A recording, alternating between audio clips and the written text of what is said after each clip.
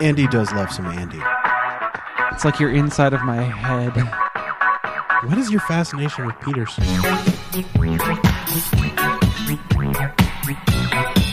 Welcome to the Trade Secrets Podcast. Dear future me, don't go to the courthouse. The moral of the story is don't leave your martial arts equipment in your other coat in a parallel dimension. Comic book talk by comic book geeks just like you. I'm Andy and I like every comic that's ever been made. I would not go to Jonathan Frakes' booth because I would get space herpes. Work it, make it, do it, makes us. And now your hosts, Luke Matthews Can you imagine if all the X-Men were Hulk?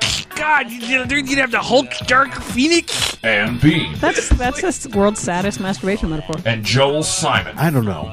I'm talking bullshit here. Ever after work is over. Welcome, everybody, to episode 23 of the Trade Secrets Podcast. I am your host, Luke Matthews, joined today by Ann Bean Hello. and Joel Simon. Hello. Unfortunately, Andy couldn't be with us today. He is deathly ill. Decided that he couldn't show up for the book that he actually recommended. So it's just going to be the three of us talking about it. That's okay. Andy would just spend the whole time filleting it anyway, so Yeah, it's good that we'll actually have a reasonable discussion about this We can book. have a quick pause for Andy's fillation. Yes. Porn. There it is. Okay. I'm kind of scared of this microphone now. This show we are going to be talking about Richard Stark's Parker the Hunter by Darwin Cook. It's the first book of the Parker series based on the original novels by Donald E. Westlake. Richard Stark was one of his pseudonyms. This book was originally published in 2009. It is a graphic novel, so it was not published as individual issues. It was just the straight-up book, and it's only available in hardcover, to the best of my knowledge. You can get the hardcovers of the individual books for $24.99 each, and I actually was able to find it at a local comic shop for cheaper than that. They were selling it, oddly enough, a local comic shop was selling it for $19.99. So. And you can also get the Martini edition, which is a slip-cased hardcover that has the Hunter and the Outfit, which are the first two books of the Parker books. So, as a warning to listeners, we will spoil the crap out of this book while we are talking about it later. So, if you haven't read Parker, you should probably go pick it up before we talk about it. Or They made a fucking movie about this. they've made think it's- 3. What were they? Wait, 3 movies? They have made 3. We'll talk about that. We'll talk about that a little Okay. later. Yes, there are But I don't movies, know if but you could really spoil it. none of the movies actually follow Some the people plot very well. live So, under rocks. But they okay, yeah, that's true. That's true. It is, I mean, to For be my fair, peeps in Afghanistan. to be fair, it was a book that was written in the 50s, so I mean, it's been around for a while, but still don't want to spoil it for people who Okay. who aren't. But go out and buy it, and then you can listen to the show. So, as usual, we will start everything off by talking about what everybody's reading. What do you read, Joel? I am weeding. Well, first of all, weeding. I very, very like the Winter Soldier. So I'm reading Winter Soldier, and I have to admit, I don't know if you guys know that I have a man crush on Brubaker. Yes. We know this. We know Oh, you this. do? Oh, shucks. Well, in Winter Soldier is Brubaker's take on what happens to Bucky after he separates from the superhero world. And the basic premise is that with the whole Captain America, Steve Rogers becoming Captain America again, Bucky's kind of left out in the cold, so they fake his death, and then he goes out searching for the people who made him into Winter Soldier. And so he's having these memories that come back from when he was in stasis. It's a long time, but anyway, it's a long story. But anyway, it's a great story. Brubaker's great, and it's Winter Soldier and Black Widow trying to hunt down these Soviet cells, which even in 2012 we're still dealing with communist cells. I don't think we'll ever get done with that. But in the first, it just started last month, and in the first issue, there's an 800-pound gorilla with a Browning machine gun, which is pretty awesome. I'm okay with that. Yeah. So, Yeah, okay. yeah. Okay, we'll I'm deal with hooked. that. A super intelligent gorilla, and the funny in the second one, the gorilla bugs out by putting on a jetpack and taking off. So you're saying there are gorillas with guns and jetpacks? Yes. Okay. And the reason behind this is there's, I guess, an old Marvel villain called Red Ghost, who is a Soviet scientist, and he did some work with gorillas and made them super intelligent. So it's a Soviet gorilla with a jetpack and guns? Exactly. And when he starts firing the machine gun, he says, "Death to America." So this is Frank Miller writes BPRD. Yeah, really. But it's done. I can't remember who the artist is, but I think Brubaker's teamed up with him before. It's done kind of in the style of Criminal, where it's kind of water brushed or watercolor, and it's got a really good kind of throwback art style, and I'm really digging it. So the other one I'm reading is Annihilation. So after reading about all these superheroes, I wanted to read about superheroes in space. And this is stuff I never really got into. Silver Surfer, Galactus, the Fantastic Four, all that kind of stuff. And it's pretty interesting when you remove the framework of Earth and you can just go to any kind of alien civilization and the death of a universe or whatnot. Superhuman, they're not even human, super beings. It gets kind of interesting. The one thing I noticed is that Galactus really is, I don't know what he's a metaphor for, but it seems like he's either a metaphor for God or mankind's Hubris? I don't know. a hubris. Yeah, Sadness. yeah. Because his whole thing is that he creates these heralds that go out and find planets for him, and then he eats the planet up. A lot like mankind does with our planet Earth. And yeah, and so there's a lot of like psychedelic kind of think about the universe is so big and you can really throw off all constraints. It makes me think of on all of narrative. the psychological weirdness behind like Dr. Manhattan and stuff, where it's like, Yeah. I don't have a soul anymore. I'm going to go be in space and be sad. Yeah, pretty much it is. And so, I mean, Galactus, he just basically, I'm going to make you into this all-powerful being. I'll give you my essence. I'll breathe life into you, and then you'll be my messenger. And one of his first heralds was the Fallen One, so I don't know what they're trying to say about that. That's a metaphor. Yeah. Thinly veiled? No, not so much. Not so much. So not veiled at all. No, is not what really. You're trying It's to just say. pretty much, yeah. And he's the first one that went against Galactus, and that's why he's called the Fallen One. And So by metaphor, we mean the exact same thing. but instead of Galactus having a big white beard, he's got a big psychedelic purple helmet. Who said God doesn't have a big psychedelic purple helmet? Good point. Good point. Okay. What about you, Ann? What are you reading? So I read a graphic novel by Ray Fox called One Soul, which I will put an article up about on the website. Yes. And I The won't- article, by the time you're listening to this, listeners, that article will be up on the website, so you can go check out Ann's review of this book. Yay. I will just say the premise. It's I can't even tell you if this book is good or not, honestly, and it's hard to say. It's fascinating, is what it is. Like, I'll sit there and stare at this thing for hours. Both pages are in 9 panels, and each of the 18 panels tells 18 different stories of 18 different people that are sharing one soul. So it's like you can flip through and read the linear you read story of one panel. Interesting. right? Or you can read across, and it's sort of like weirdly poetic, and there's themes in common, but it doesn't make too much sense as a story. I don't know. It's interesting, and I will talk more about it with words. With written words. Written words. Ooh. I also feel like I should mention, if it hasn't already been mentioned, which I don't think we talked about it last time, Ethan. Yes, I had to think of make sure it was the right brother. Ethan Nicola's other comic, which your communist gorilla brought forth in my head, Bearmageddon. Bearmageddon. I think it's bearmageddon.com. Circus and bears? It's just one tentacle bear. It's like in the woods, terrible things have happened. There are tentacle bears. Tentacle bears. Like okay. Octobear eating people, ripping people in half, ripping these people that chain themselves to trees. And then bears come up and rip them with tentacles. Octobears, yeah. Okay. That's as far as I've gotten. So but- if I can get this right, so Japan has tentacle demons. Russia has tentacle bears. I don't know if it's in Russia. Canada has tentacle bears. I think it's in Canada. Oh, Yeah. what? Seriously? Yeah. Okay. Yeah, that's they why- need to guard Science that, makes they need to tentacle guard bears. that border a little bit, a little bit more. Okay. You've never seen all the famous pictures of the tentacle bears in the rivers, like scooping salmon out 8 at a time? Hell no! Like, What? I don't know why 3 you've Mile not seen Island? that. What the hell are they doing up there?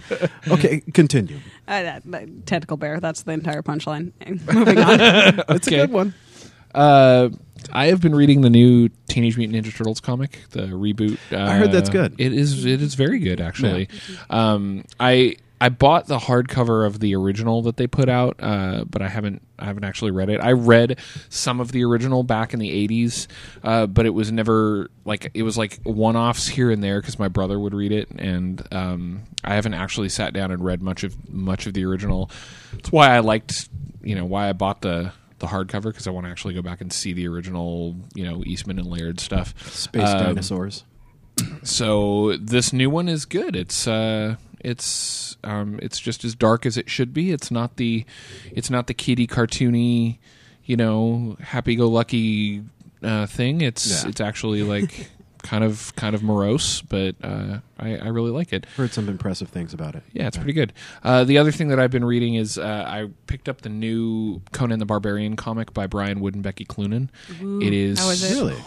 I'm excited about that. It's really good. I really enjoy it. It's so the thing that I like all of the Conan comics that have come so far. They're by all I should clarify, like when Kurt Busiek and Cary Nord were doing it, when they rebooted the series about, I was like 6 or 7 years ago. That run is awesome because it's basically adaptations of the original books, and they're all really, really good. Cary Nord's artwork is stunning. They've changed artists several times, and then Kurt Busiek dropped out about, I don't know, 5 years in or 4 years in after they kind of got done adapting all the original stories, and then they were going to move on to other stuff, and Busiek was just like, I'm tired of this. So it's kind of fallen off a little bit since then. Some of the stuff they've been doing is pretty good, but there's nothing like as mind-blowing as that, except this. It's not the Conan that people know from movies. I haven't seen the newest movie, but it's not the Schwarzenegger-y type previews Conan. for that. It actually looked really good. And I've heard that it's really bad. So that's it's disappointing. a shame. I don't know. I'll see it anyway just to see, because a lot of the original stories are much more fantastical than the Schwarzenegger movies were.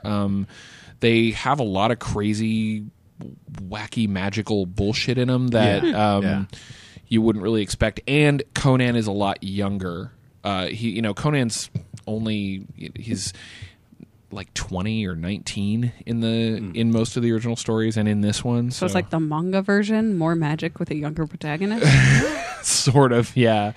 So one thing, the original writer of Conan was Hubbard. No, Howard. No, Howard. Lord, no. Howard. No, that's L. Ron Hubbard. No, Howard. Robert E. Howard, yeah. Robert E. Howard. I guess he and Lovecraft were friends. Were Yep. big friends. That's so awesome. that's where the weird magic comes into. Tentacle bear. Well, they were both No, they were both nut We're jobs. gonna have nightmares now. Robert Yeah. E. Howard was a nut bar. Oh, just slightly. Like, if you have that many Conan books in you, yeah. well, he didn't think them up. According to him, Conan came to Was him. it channeled? According to them, Conan came to him and told him his stories, and man. he just transcribed. Yeah, if he was born 50 years later, he would have had a cult. Yeah, and made right. a lot of money. Yeah, right. But now he just that had to was write L. Ron books. Hubbard. Oh, that's right. See, That's why you've got them mixed up. The new one I don't believe is based on any of the original stories. It's Brian Wood's own creation, and Becky Cloonan's art. I haven't seen much of her stuff prior. I looked it up after this came out, and it's completely different. But her style really, really works. I really like it for this. I'll have to see how she handles like there more combat, because the first issue doesn't have a lot of combat in it, and Conan tends to hack things up a lot. So, but she's definitely got the kind of crazy fantastical thing going on. Yeah. The whole story is about like he's on a he escapes from a city and gets passage on a ship that is being pursued by this I forgot her name, by this crazy kind of siren-esque witch like ship captain that is a pirate, but more in the sense that she like ensnares and kills everybody she sees, and then takes the ship's stuff off the ship and then sinks them. So it's really cool. The second issue just came out, or comes out next week, I think, and I'm looking forward to it. It's really good. Now that's good to hear, because I've always liked Wood. I'd like to Really? Okay, yeah, laugh it up. I always like Brian That's Wood. going to be your show intro because, for a while.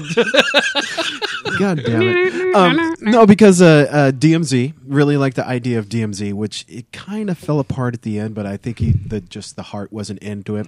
And I always read, and I had read Demo. I don't know if you guys have read Demo. That's actually Never- the only one I've read. Yeah, I've of his. never read Demo. You never read Demo? I think that was one of the first things that Clunan did. Yeah. And you can actually see the growth of her art as you're going through the book. Yes, definitely. Yeah. I mean, I feel like it's yes, it's growth, but B, like it's honing, and she definitely does different things in different stories for different purposes. Exactly. And so it's good to see that she found her voice, and then hooked up again with Brian Wood for the collaboration. And if it's good like you say it is, It is good. I would The only other thing by Brian Wood I've read about 2/3 of Local, and I've read most of Northlanders. Yeah. And, so Northlanders, he already knows the hacking and exactly slashing. right, Yeah. which is it's good. It's a good fit for both of them, I think, and I'm interested to see where it goes. But yeah. Good stuff. There's really no good industry news that we could think of. The only thing, like we talked a lot about last week about like last show about the all the crazy like artists lawsuits and weird shit that was going on. But right now the only thing is Image Expo is this upcoming weekend. It's an image-centric con based entirely with image artists and writers and stuff, and it's Where is it? It's in California somewhere. I want to say it's in the LA area, but I don't know exactly where. LA area, whatever. It's an area. It's small, right? Yeah, You sure. can find stuff easy in the You LA don't even area. have to go on the highway or anything. Yeah, right. It's, Okay. Yeah, it's simple. Just look up LA area, and then you'll find it. Yep. That's just type that into Google Maps, and you'll be good to go. Oh, I have one. In other news, some people got mad at Kevin Smith on Comic Book Men. Oh, that's what it... Yeah, you're right. There That was For the thing being I like, wanted to talk about. Girls don't read comics, and we're dodgy. Well, I heard that show was not the best. yeah, I've heard I've heard it's not aimed at comics enthusiasts, for one. Meh. It's sort of like Hoarders, Yeah. but with comics. Well, with Well, a little yeah. bit of American Roadshow thrown in there too, Yeah. or Antique Roadshow. Yeah. That's what it is.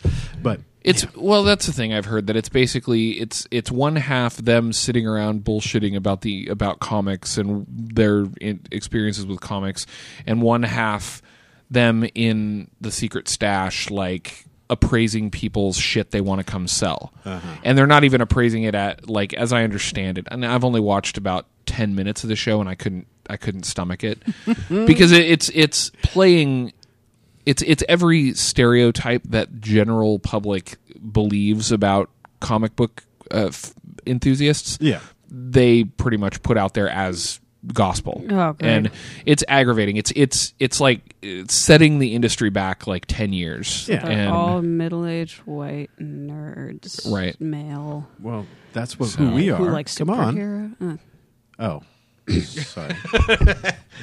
yeah, it's aggravating, but I don't know why anyone expected any different from Kevin Smith, to be entirely honest. Yeah. That's fair. He's not really a thing anymore. No. So, He had that lightning in the bottle, and then he just... well, he had the lightning in a bottle, and then he started smoking pot, and like his whole fucking now his entire life is complaining about all the shit that he couldn't do. He has So- become Silent Bob with the soul of Jay. Ooh.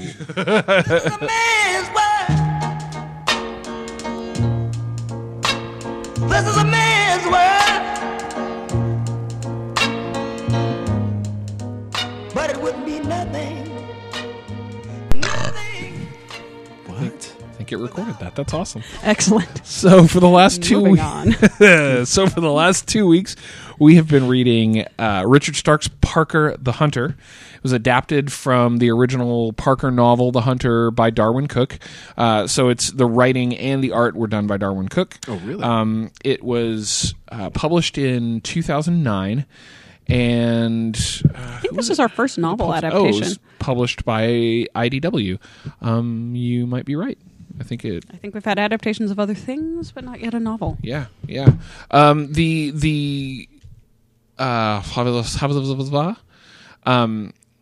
The Parker books were originally started in 1962 by Donald Westlake, who was a noir author who wrote these books under the pseudonym Richard Stark.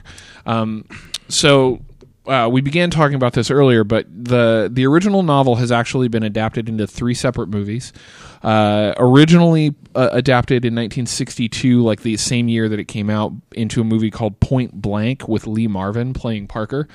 I've heard that that movie didn't do very well originally, but has since become kind of a cult classic. It'd be interesting to go back and see that one. The second one it's kind of loose. It's a Hong Kong action flick with Chow Yun-fat called Full Contact. Came out in 1992. When the funny thing about that one is, I read the synopsis for the plot of that one, and they must have just like paid to credit Parker, because they have nothing to do with each other.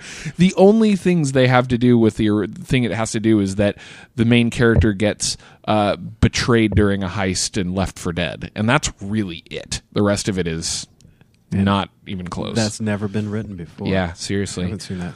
Line. And then the most recent adaptation was the movie Payback in 1999 with Mel Gibson. And what's funny about Payback is that he plays a character called Porter, but all the other characters have the same names as in the book. Like Val Resnick is the main bad guy. Yeah. Like there's most of the other, like all of the characters are the same, with the exception of the prostitute that he enlists the help of to get into the outfit, who's in the book is called, or in the movie is called Rosie. Is she called Rosie in this?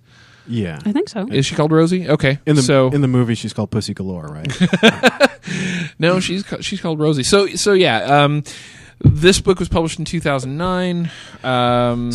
This was actually a novel beforehand? Yeah. Published in 1962. Mm-hmm. Get out of here. It's a series of novels, actually. There's the 2 books that comprise the Martini edition are The Hunter and The Outfit, and those were both novels back in the day. No pictures at all? Nope, all words. I won't read it. All words. I kid. But anyway, go on. I just didn't know there was a history. I thought it was just some guy that decided to write a noirish story. No, this is the canon. This is the core material. No wonder it's so good. Or did I give away my feelings on this? No, go ahead. Start talking about it. Because okay. Well, first of all, I love noir. I really like the seedy. Hence the Brubaker man crush. Well, that's part of it. He's dreamy. Anyways, no, I just like the seedy underbelly and these criminals that use their wits to get ahead and get over, as opposed to using just brawn or using guns. So they can get by with just their wits. And I love characters like that. And I think that's one of the things that I really enjoyed about comics and stories like this, is that it's not the superpowers that get these people out of their conflicts. It's their wits or how they're thinking about the situation that gets them out of these conflicts. Or in this case, just flat out ruthlessness.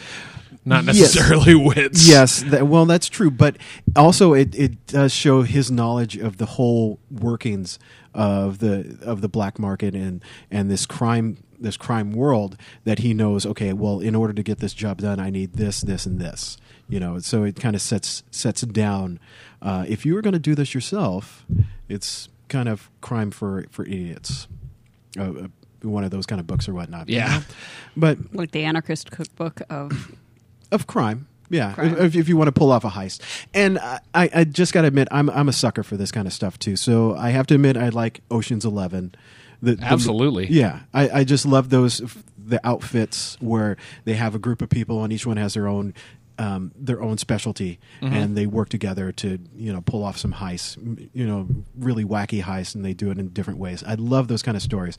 And there's a TV show, Leverage, that's kind of like that. There are a bunch of con artists. I've seen a few episodes of that show. Yeah, It's not and bad. really It's like con artists with a heart of gold. Exactly. Like it is. And it's really formulaic, and you pretty much know how everything's going to go. But I just love watching how everything unfolds and how they always pull the wool over the Mark's eyes, and this is a lot like too, but he's more shooting bullets at the Marks than anything. So you mentioned like con artists with a heart of gold. I thought that this might be a con artist with a heart of gold story, but no, it's a because I love assholes with hearts of gold, love them. But Parker's just an asshole with a heart of asshole. Yeah, Parker has very few redeeming qualities. I found very few of the characters in the book had any redeeming qualities. Parker- I actually disliked everyone in the book. you criminals, you dislike everyone in the book, but the only reason you root for Parker is because he got screwed. So you just you're like, all right, he's the least of the evils, and at least he has a reason for trying to get what he's trying to get done. He got fucked by his people who had said they were going to be his partners. So and I think the opening page, I just got to say, the opening page, I think it pretty much sets the tone for the character. When a fresh-faced guy in a Chevy offered him a lift, Parker told him, "Go to hell." It just right from the get-go, that this guy is not going to take shit off of anybody. And that's how he goes through this whole story. He's singular purpose. He wants to get these guys back that screwed him over, and he eventually does. And you're right. He's not a good guy. No. So things that I really liked about the book. One, the design is flawless. Like, the guy's a designer by trade. Yeah. And you can tell because it is the colors, the 1962 60s design. incarnate. Oh my god, that was fantastic. The art is great. And really, really fits sort of the lack of like defined panels. Really fits the story and fits the genre, and is very moody and awesome. I also liked the plot elements of we see scenes several times, and it's not the exact same scene per se, but we revolve back around to different events. We see them from a different perspective and know a lot more of what the hell's going on. Yeah. And I like that. It kind of reminds me of Rashomon. Yeah. If you've ever seen that. Like, I didn't understand that blonde, can't think of her name. His wife? I didn't understand that she was his wife the first go. Like, in the first scene with him, Yeah. it was not clear to me that was his wife. And Or so why that you was would really... treat your wife like that, I kind of assumed she wasn't his wife because of things. Yeah, it does take a little hope while so. to... I need a hot second for ranting about why I don't like it, but that can come at a more opportune time. Okay. Yeah, I don't know. I don't know where to start with this one because I'm kind of torn about it, right? It's first off, in my opinion, it's an incredibly simplistic story. Yes, I agree. It is point A to point B. Guy gets fucked, gets left for dead. Oh, he's not dead. Now he's coming back for all of his shit. And that's really Gets it. all of his It's shit. like he comes back for his shit and kills everybody in his path until he gets his shit. with a vengeance. And I don't necessarily think that is a problem. I don't have a problem with simplistic storylines because I think if they're executed well, they can be great. You don't need complexity to make something good. But he didn't have much of an arc. Like, he didn't have that much personal Yeah. change throughout this story. Like, we get that his changes kind of already happened. Like, he was betrayed, and that kind of messed with him, right? But at this point, he's just like, anger pile. At the end of story, anger pile. Yeah, he really was just. It was just a flat progression, right? He was just like, it. And the funny thing is like even you don't even get any payoff once he gets his payoff. Yeah. Yeah. He just gets it and goes. Yeah. And there's no See, I'm gonna get plastic surgery now, bitches. right. Yeah, I'm and gonna, that's I'm it. gonna go be different, and No, I'm gonna no go happy hide. ending. No And driving off into the sunset. there's part of me that wonders if the character. I don't remember the name of the character from Sin City that Clive Owen played in the movie. If he was based on Parker, because that was his arc in Sin City. Sure. Is that he started out looking one way and got betrayed and then got plastic surgery and comes back to the city looking all Clive Owen-y and gets revenge, right? It seems very Parker-y. That character seems very similar to this one. But I don't know. The thing that the problem I think that I had, so I'm going to start into some negatives that I have with the book, and that maybe that'll launch into your rantiness too, and Joel can sit there and wonder why we hate the things that he loves. No, I don't have any rose-colored glasses, and I know that if there's violence in this book and blood, you guys will get a little queasy and like, oh no, No, It's I'm, not. I'm messing with you. I'm messing with you. I'm Remember how I joking. went for 2 years without sarcasm? Oh yeah, that's right. That's right. You don't have to. I'm like no, a monk of sarcasm. You are. No, I'm joking. I don't have rose-covered glasses. I know it's not perfect. I know there's You can't actually see through rose-covered glasses. rose-covered. heard that, Did I too. say rose-covered? yes, you did. No. Anyway, so the thing that the thing I was going to It's say another is soundbite. that I think I feel like this in adapting the original novel, which I've never read, so I don't know if what I'm saying is true or not. But it feels like there was something lost in the translation in that there's a lot of scenes where it just kind of feels a little empty. Like there's not, you don't really get like you said, he doesn't have a character arc, and part of that is because you never really get any insight into Parker. That's true. You get a kind of a third-hand narration that talks about what he's going to do next, but you don't really get any insight into his thought processes or anything. It's just like, oh, he found out that this person fucked him over, so he's going to go kill him until they give him shit, Well, yeah, but Kill you to death. through the whole time, they go through what he's thinking, because I mean there is conversations between characters, but he does go around. Oh, I know Is why there this ever character. first-person narration? I don't think so. I think it's all. No, it's all. I feel like it's all third. omniscient or It's third. yeah. Is because there's I mean, occasionally it'll get a little bit into his head, like, oh, Okay, that so- ship hadn't sailed. He was afraid of her. Yeah. because all in the kind of in the margins of this, they have prose that goes along, and it kind of sets up the background for each character, like what Mal does and what Parker did, and how they set up. Like, okay, this is the reason why this guy screwed him over, and this is how he's going to get it back. This is what this guy was used for in the mark, and this is how he screwed him over, and this is how Parker's going to get Sure. it back. And that's the thing. It's all one note all the way through, and that's one of the things that bothered me about it. Was it felt like the entire story was stringing together. Here, introduce this character. Here's why they're a bastard. Parker kills them. Next character. Ship Here's why they're a bastard. Parker kills them.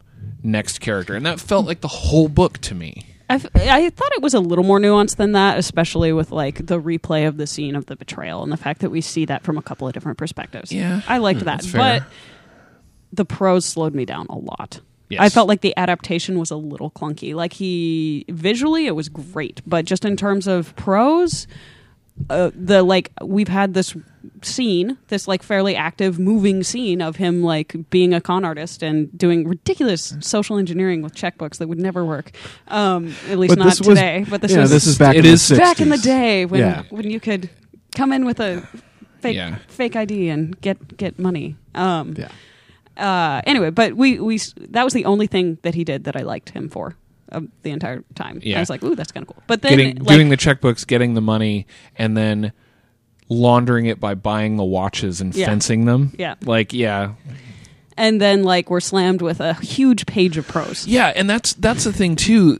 I think that change happened about a third of the way through the book, because that's one of the problems that I had with the opening of the book, in my opinion, was the lack of narration. Like It was all like aspect to aspect, like very nice and if manga-esque. And here's where people are going to rag on me. I didn't think in the beginning parts of this book, I didn't think Darwin Cook's art was strong enough to carry that. I thought that the style was great and it was unclear. There were times where I had no fucking clue what was happening. I totally agree, 100%. And this will lead straight into my rant. I took notes like a boss. On the top of page 28, he's going to what turns out to be his wife's hideout.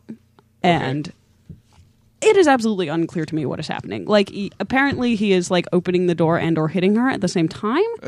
I cannot tell what has happened. Like, I needed 3 or 4 panels to show that moment, not just like one kind of oddly cut or oddly cropped panel. With just a crack. Well, the door's open, and he's stepped through the door and cracks her. Sort of. Like, where was she standing before? What is happening? So probably at the door opening. Okay, wait a minute. 28, you said? Yep. Yeah. Okay. And if you look before the page turn, there's nothing really that leads up to that. It's like, here's this sort of weirdly in medias res thing. Well, yeah, he's after a very elongated, like, it took 3 panels to show him throwing a bottle out of a window and it hitting the wall and him turning off the light, and then the next thing you know, it's like, bam. Well, he's building up his liquid courage. He's getting nice and liquored up, and he's ruminating over it, and then he goes to see his wife. Yes. So this is the other thing that, to me, and I understand that this is like Andy can't handle humor in a Holocaust book. I can't handle the amount of misogynistic, pointless violence that is in this. It's like, if there's any female character, she's going to get slapped, hit, have her cigarette broken, killed pointlessly, etc. It's the 60s, though. I was going to say, I wonder if that's part of the original novel and thus part of the adaptation. There's not a femme fatale in here. I'm sure it's part of the original novel, and this is mostly just like Anne rages against the patriarchy. She got him killed. I mean, I think she's kind of a femme fatale because she got him killed, or tried to get him killed. She tried to kill him out of being a coward. The only time when she displays agency for herself is killing herself, which is kind of a depressing character arc. Oh, well. Well, I think that's okay. To be fair, I think that's the point of her particular character. It is. It's not all the women in the book. It's because, just her. I mean, if we want to go back to the 60s and how they're portraying, I mean, there's no brothers in this. Not anybody that's inked a little bit greener than white. So I mean, we could do that, but that's just the time. I mean, it wasn't. You say that's just the time, but and this is again Anne rages on the patriarchy. Yeah. And also because I'm reading a lot of canonical works of fairy tales, actually, but a lot of canonical works of literature that I'm just like really like. My rage is building and not allowing me to have coherent thoughts right now. No, I'm just saying those old fairy tales, didn't they have a lot of bad women?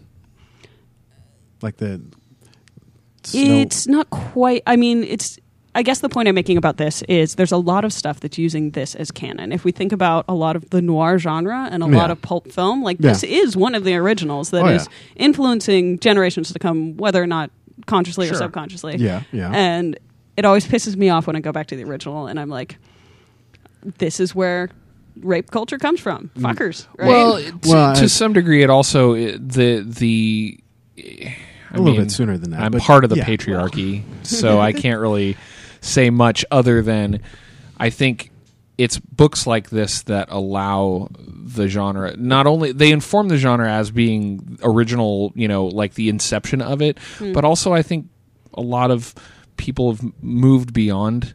Like, I agree.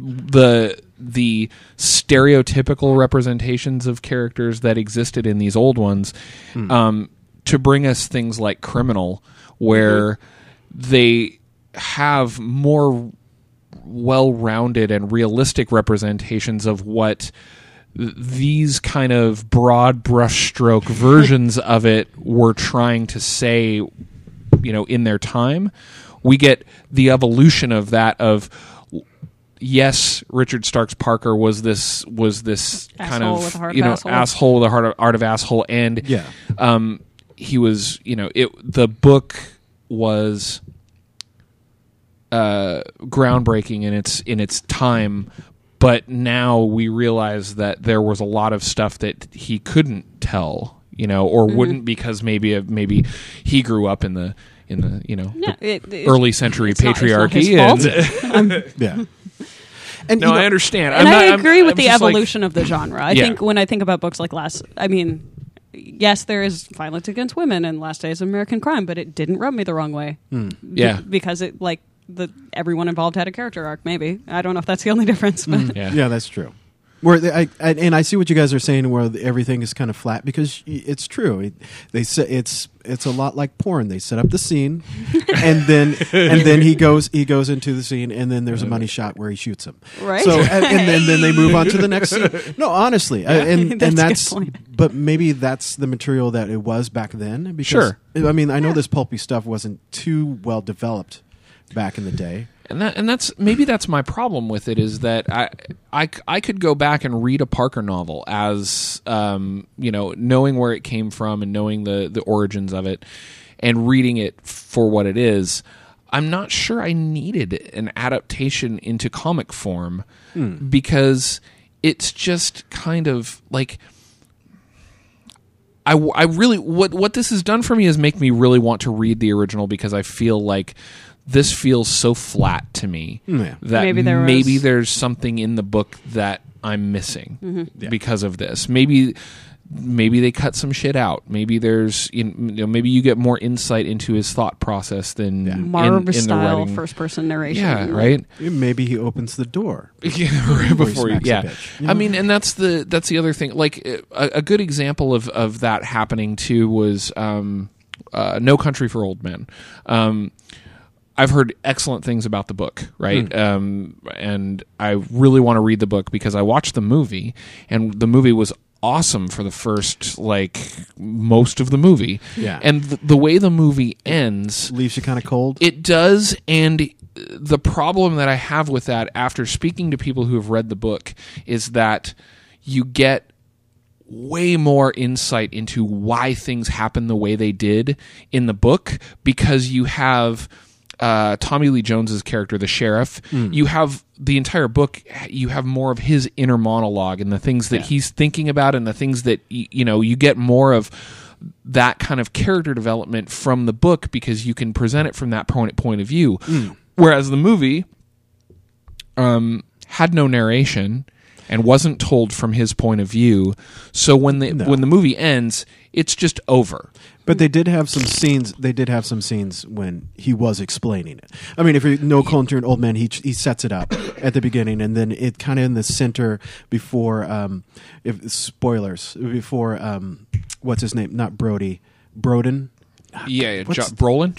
Brolin. Thank you. I'm just having problems with consonants today. When Brolin dies, he kind of explains that too. But A little bit, but not really. That's. I think the one thing that I got from that is that sometimes bad things just happen. Yes. And it just leaves you kind of cold. And I love those kind of endings. That's why I love these kind of endings where after the job is done, he's just like, hey, there's no sunset. I'm going to get some plastic surgery. Let's go to Mexico.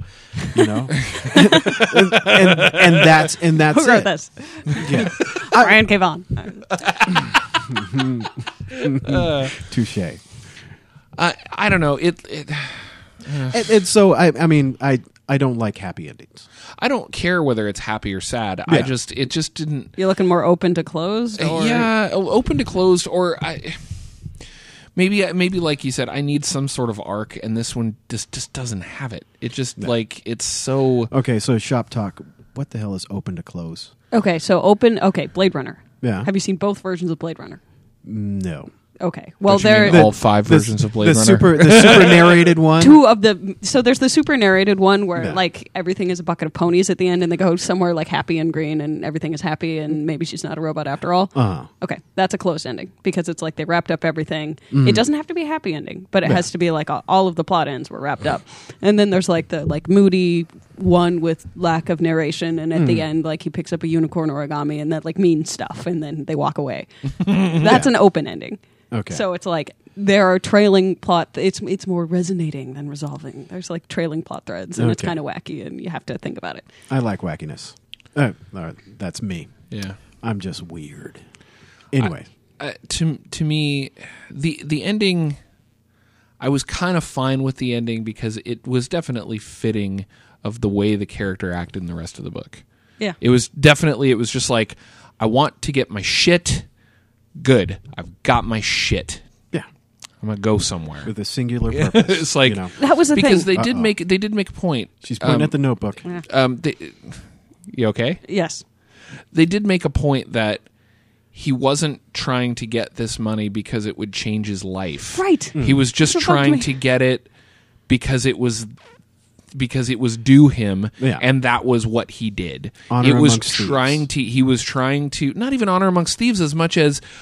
It was to him. It was less like getting fucked out of a big score, and more like his employer just decided to burn his paycheck in front of him. And they didn't know who they were burning. So that I think is the crux of the issue, because he didn't have a strong enough character want it to like really drive me through the whole thing, and he could have if they'd structured the scenes with his wife differently, because I thought those were strong scenes. We see this, we see the scene of the betrayal like 3 different ways, and we get a new perspective every time, and that's very cool. But the awkward part for me is that like he's already killed, dismembered, and buried his wife in the park, apparently, like within the first like third of the book. Yeah, Does that take like 30 and minutes? that was also a Well, she thing- killed herself, but whatever. Yeah. And it's like that seemed to be like the emotional currency that could have like made him a powerful character to me. Like he wanted her and he was afraid of her, and like those are the only emotions he ever really had aside from like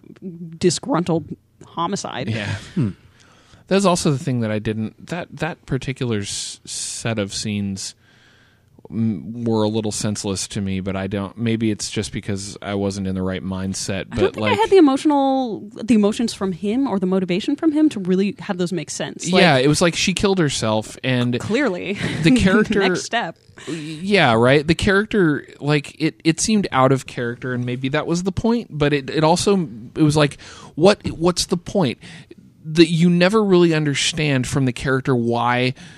There has to be a reason for it. Did he mutilate her because he wanted to make it look like a different crime? Did he mutilate her because he was pissed at her? Did he mutilate her Right. because you never Why know. did he mutilate her? Why the fuck did he mutilate her? And there's nothing in this book that gives you any indication of what the purpose behind that act was. Yeah. And that's frustrating. It's almost like, he just did it because like Maybe this is 1962. Maybe he didn't want her to end up as a victim of suicide. That she took the weak way out, and so she got. He's trying to save attacked. face. Because that's save her face by cutting it up. No. Yeah, maybe too. I mean, I don't know. Yeah. Or maybe the fact. Now, do you think she killed herself because she felt that she finally betrayed Parker and she just couldn't live? No, I think she killed Where'd it herself go? because she was afraid of the fact that she was going to get fucked by the outfit once they found out that she gave them up to him. Well, and he said he didn't love her anymore. Yeah. And I think she'd been holding on to that. Okay, that's kind of weak. Thus being like a emotionless sex puppet for the see, here's an emotionless sex puppet, DC, that works. Yeah. She had a reason for being an emotionless sex puppet. Okay, well, when you look at that is kind of shitty, but I'm willing to overlook that bad character design for the rest of the book. Well, and it's I bought her suicide. Like Yeah. I thought that she Yeah. had good reason to off herself in the way that she did. But she really wasn't a strong woman character. But some of the other characters that he does come across and end aren't very strong either. No, I Most thought of them everyone aren't. was Yeah. everyone was a coward. The way that she explicated herself as a coward, I'm like, that's the same thing as Parker, and that's the same thing as Mal. I thought Mal and Parker were remarkably similar, especially with sexual dysfunction. I mean, Mal's a little bit more of a voyeur, but speaking of porn, Yeah. I think Rosie, the hooker, the call girl, whatever fuck you want to call her. I think she like. she was a little femme fatale. She was a stronger character than most, but it felt to me like her character was that she was as strong as she could be in the face of overpowering odds in the form of Parker, right? She had the choice of like dying or like giving up the outfit and getting the fuck out of town. Right. And she kind of picked the lesser of two evils. But yeah, I don't know. I mean, I do want to talk about the art some before we run out of time. Yeah. Do it. I'm this is where people It is yours. where I'm going to get ragged on. I'm not a fan. I know Really? it's only one color. Huh? It's not Well, the black I like and white it. that bothers me. I really like it too. It's not the black and white that bothers me. It's just there are, like you were saying earlier, there are lots of times in this book where I just don't know what the fuck is going on. Yeah. And yes, where I just don't know what the fuck is going on, and where it just seems to. I really don't know how to describe it. There's a lot of stuff that just seems very muddled, and I'm not entirely convinced that this particular style, while appropriately 60s, is appropriate for the material. Aside from certain panels where I had no idea what was going on, like I liked it overall, and I thought that he did very good. Like he used a variety of transitions between panels very well. There's a lot of Sure. kind of moody pages of aspect to aspect transitions where it's not like necessarily linearly telling a story. It's more like doing random objects and scenes from like whatever noir mood he's trying to create. And I thought those were really effective. And I thought he does a good panel variety, a good, as a cameraman, I think he's great. For detail, I think sometimes he's confusing. Yeah. And I thought the cartooning style was appropriate for the 1962 feel. Like we said, this is sort of like 1962 in the book. To me, it kind of brings back nostalgia, and it looks kind of like Hanna-Barbera had done it. Sure. You Sure. know? So, if the I Flints... think which that might be my problem with it. It's like, it got a 1962 feel, but it also kind of feels like a cartoon, and in a way that I'm not a fan of. Let's like, smack some bitches. yeah, it's kind of the same problem that I had with some of the overly wacky anime scenes in Adolf. Right? It Sure. just like I didn't feel it, and it just didn't float my boat really.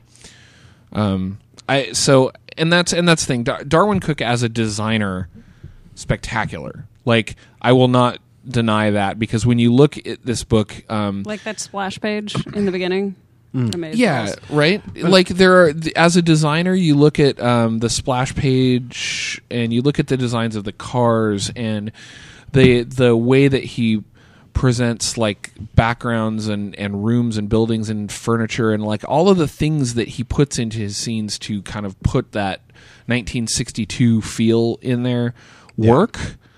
But I just don't like the style. Like, I just don't like him as a designer. Awesome. Him as the actual like person making the art. I'm not a fan, and I think it's just a personal taste thing, because I cannot say the art is bad. It's definitely not. It's great art, right? Like, from taking it if you took Aesthetic. it aside from an aesthetic, it's extremely good art. It's just, I just don't like it, and I don't think it fits well. Yeah.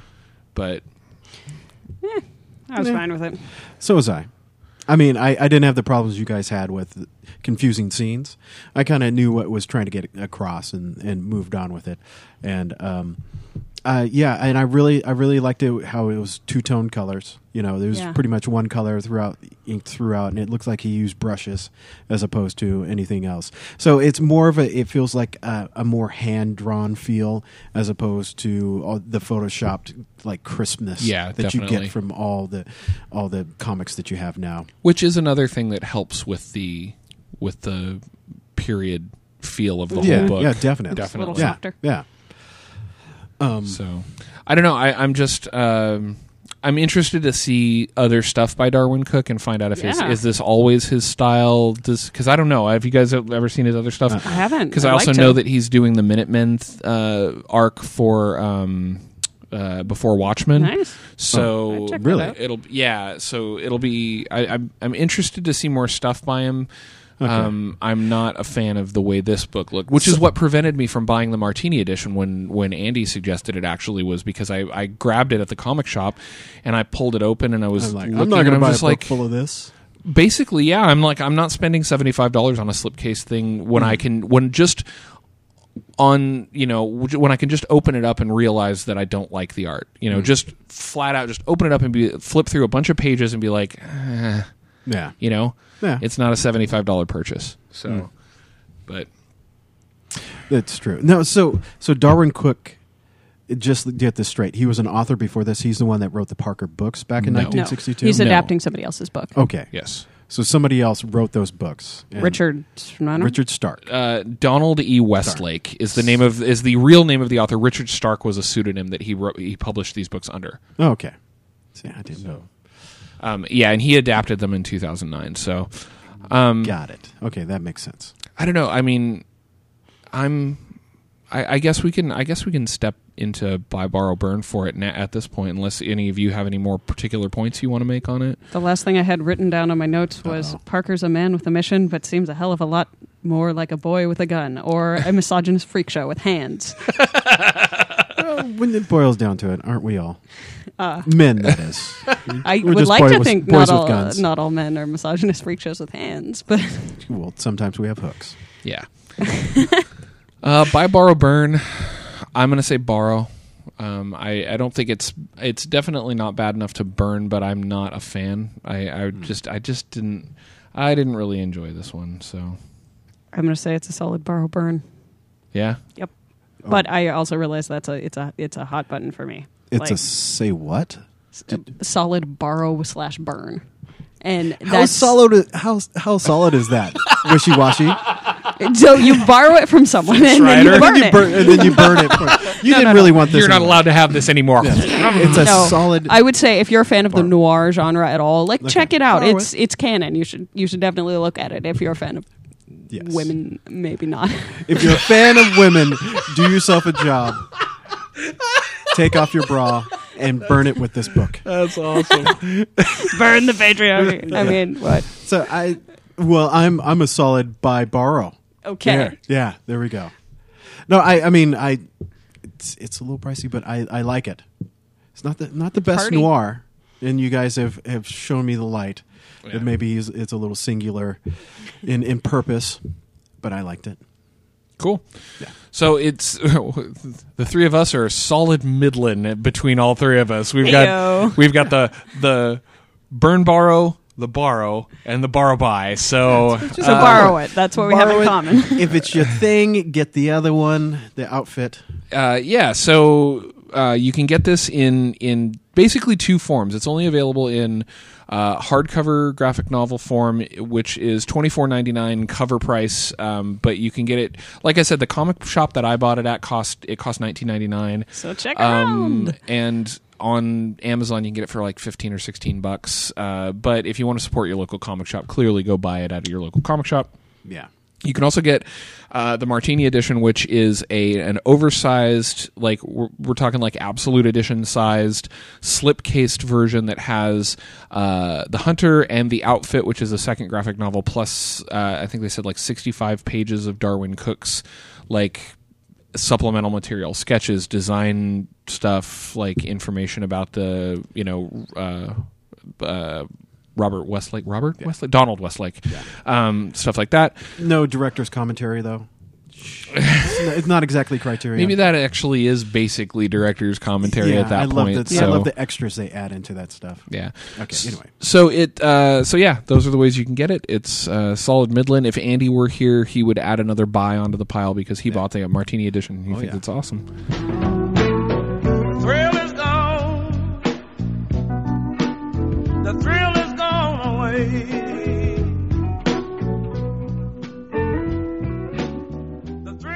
For the next show, we will be covering Jim Henson's Tale of Sand. It's a brand new graphic novel that just came out. It is based on a script written by Jim Henson and his longtime collaborator Jerry Jewell back in the 70s, and it was adapted by an artist by the name of Ramon K. Perez, published by Archaea Comics. So check that out on the next show. It's a beautiful book that I haven't read yet, so hopefully it's good. Hey. Did you guys have anything else you wanted to talk about before we wrap the show up today? Wow. No. Big things. Big things. I'm all of my rage is spent. I'm good. Yeah, exactly. All right. So Tale of Sand, next episode. Rate us on iTunes. Helps us out a lot. Gets us more listeners. It's a good thing. You can review us there as well, which is awesome. Review us on Zune by going to social.zune.net and searching for the show and then logging in and giving us a review. You can follow us all on Twitter. The main show feed is at Trade Secrets Pod. I am at Geek Elite. Joel is at Superfly, spelled oddly. If you want to find him, just search for Joel Simon. It'll come up. Ann is at Ann Bean Tweets. That's easy enough. Andy is at Mathtastrophe. You can like our Facebook page at www.facebook.com/tradesecretspodcast. If you want to be a part of the show, you can feel free to email us at tradesecrets@geekerific.com. Email us questions, comments, rants, raves, anything you want read or dealt with on the show. You can also hit us up on Twitter or Facebook, and we will most of the time I will remember to actually pull those things into the show. Sometimes I forget, but You know, that might be a good thing if somebody actually recommends a book for us to read. You know, kind of a wild card. Yeah, absolutely. Yeah. If you want to recommend something that you think we should cover, old or new, feel free to email us or fire it up on our Facebook page or our Twitter. That's fine by us. I won't guarantee that we'll actually take it and do it, but we'll at least read it and either laugh at it or take it seriously. Absolutely. We cover a wide range of stuff on this show all the time. We cover everything. We've covered some old stuff. We're covering some brand new stuff like Tale of Sand, which only came out last week. So we'll get to it eventually on this show, and we'll talk about shit and stuff and things, and all of that and more. Yeah. Join us on the next show for Tale of Sand. Hopefully, Andy will actually be here again. Thank you, Joel. Oh, you're welcome. Thank you, Ann. You're welcome. I am Luke. This has been episode 23 of the Trade Secrets Podcast, and we're out. Work it harder, make it better, do it faster, makes us stronger, more than ever. After our work is never over. Work it harder, make it better, do it faster, makes us stronger.